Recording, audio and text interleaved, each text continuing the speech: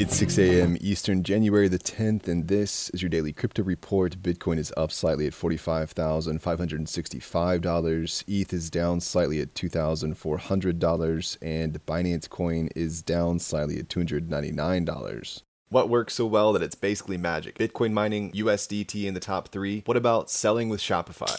Shopify is the global commerce platform that helps you sell at every stage of your business. From launching your online shop to, did we just hit 1 million orders? Shopify is there to help you grow. From their all-in-one e-commerce platform to their in-person point-of-sale system. Wherever and whatever you're selling, turn browsers into buyers with the internet's best converting checkout, up to 36% better compared to other leading commerce platforms. Sell more with less effort thanks to their new AI solution, Shopify Magic. My favorite thing about Shopify is no matter how much you want to grow, they have the solutions you need to take control and level up your business. Shopify powers 10% of all e-commerce in the US and millions of other entrepreneurs across 175 countries. Plus, Shopify's award-winning help is there to support you every step of the way. Businesses that grow with Shopify. Sign up for a $1 per month trial period at shopify.com/DCR, all lowercase. Go to shopify.com/DCR to grow your business, no matter what stage you're at. Shopify.com/DCR.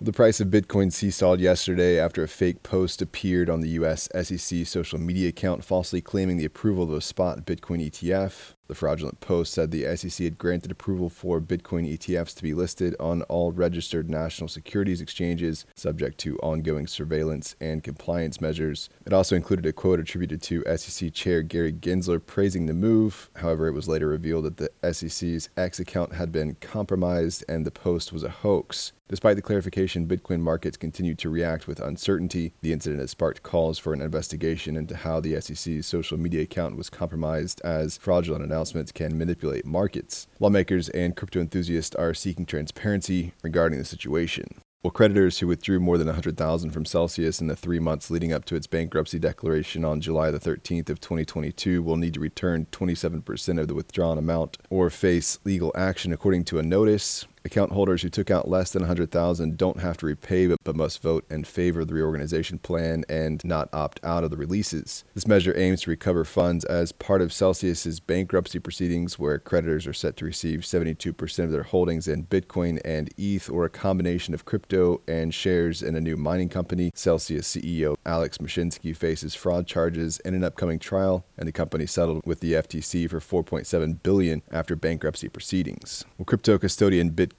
has received an in-principle approval from the Monetary Authority of Singapore to operate as a major payment institution in the country. This allows BitGo to offer digital payment token services while awaiting a full license. Additionally, BitGo has been named as the Bitcoin custodian in Hashdag's application for a spot ETF in the U.S. Approval for the ETF is expected from the SEC soon. And finally, New York State Comptroller Thomas DiNapoli has criticized the Department of Financial Services for its oversight of crypto activity under the BitLicense program. DiNapoli's review found that the DFS had relied on outdated and incomplete data when assessing applications from virtual currency license holders. The DFS responded that these issues predated their current leadership and have been addressed. That's all for us today. Visit us at dailycryptoreport.io and listen to us everywhere else you podcast under Daily Crypto Report.